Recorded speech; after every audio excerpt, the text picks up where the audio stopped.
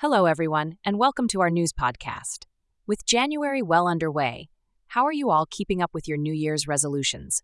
Stay with us for the latest updates and stories to kickstart this weekend.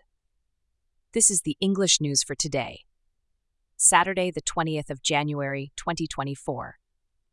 In a significant shift in Japanese politics, the Liberal Democratic Party's Abe faction has decided to dissolve.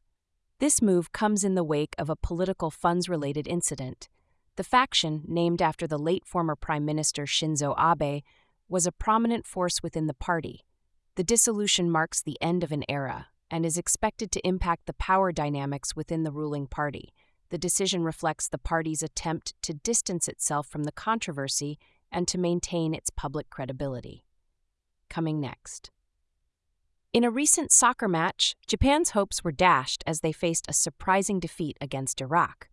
This loss ended Japan's impressive winning streak, halting it at 10 consecutive victories. The Japanese team, known for their strong performance on the field, were unable to secure a win this time. Fans and analysts alike are now wondering what this unexpected result means for Japan's future matches. Japan's national team will be looking to bounce back from this setback and start a new streak in their next game. Coming next. The Japanese yen fell to the mid-148 range against the US dollar, influenced by a retreat in expectations for an early interest rate cut in the United States. Market speculation had previously suggested a rate decrease might come sooner, boosting the value of the yen. However, as those predictions wane, the yen has weakened, highlighting the currency's sensitivity to shifts in U.S. monetary policy.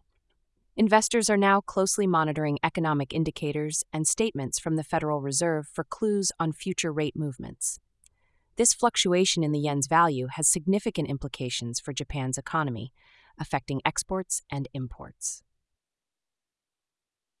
Thank you for tuning in and sharing this moment with us. Remember, we're all connected through the stories that shape our world. Join us next time for more news and insights. Until then, take care.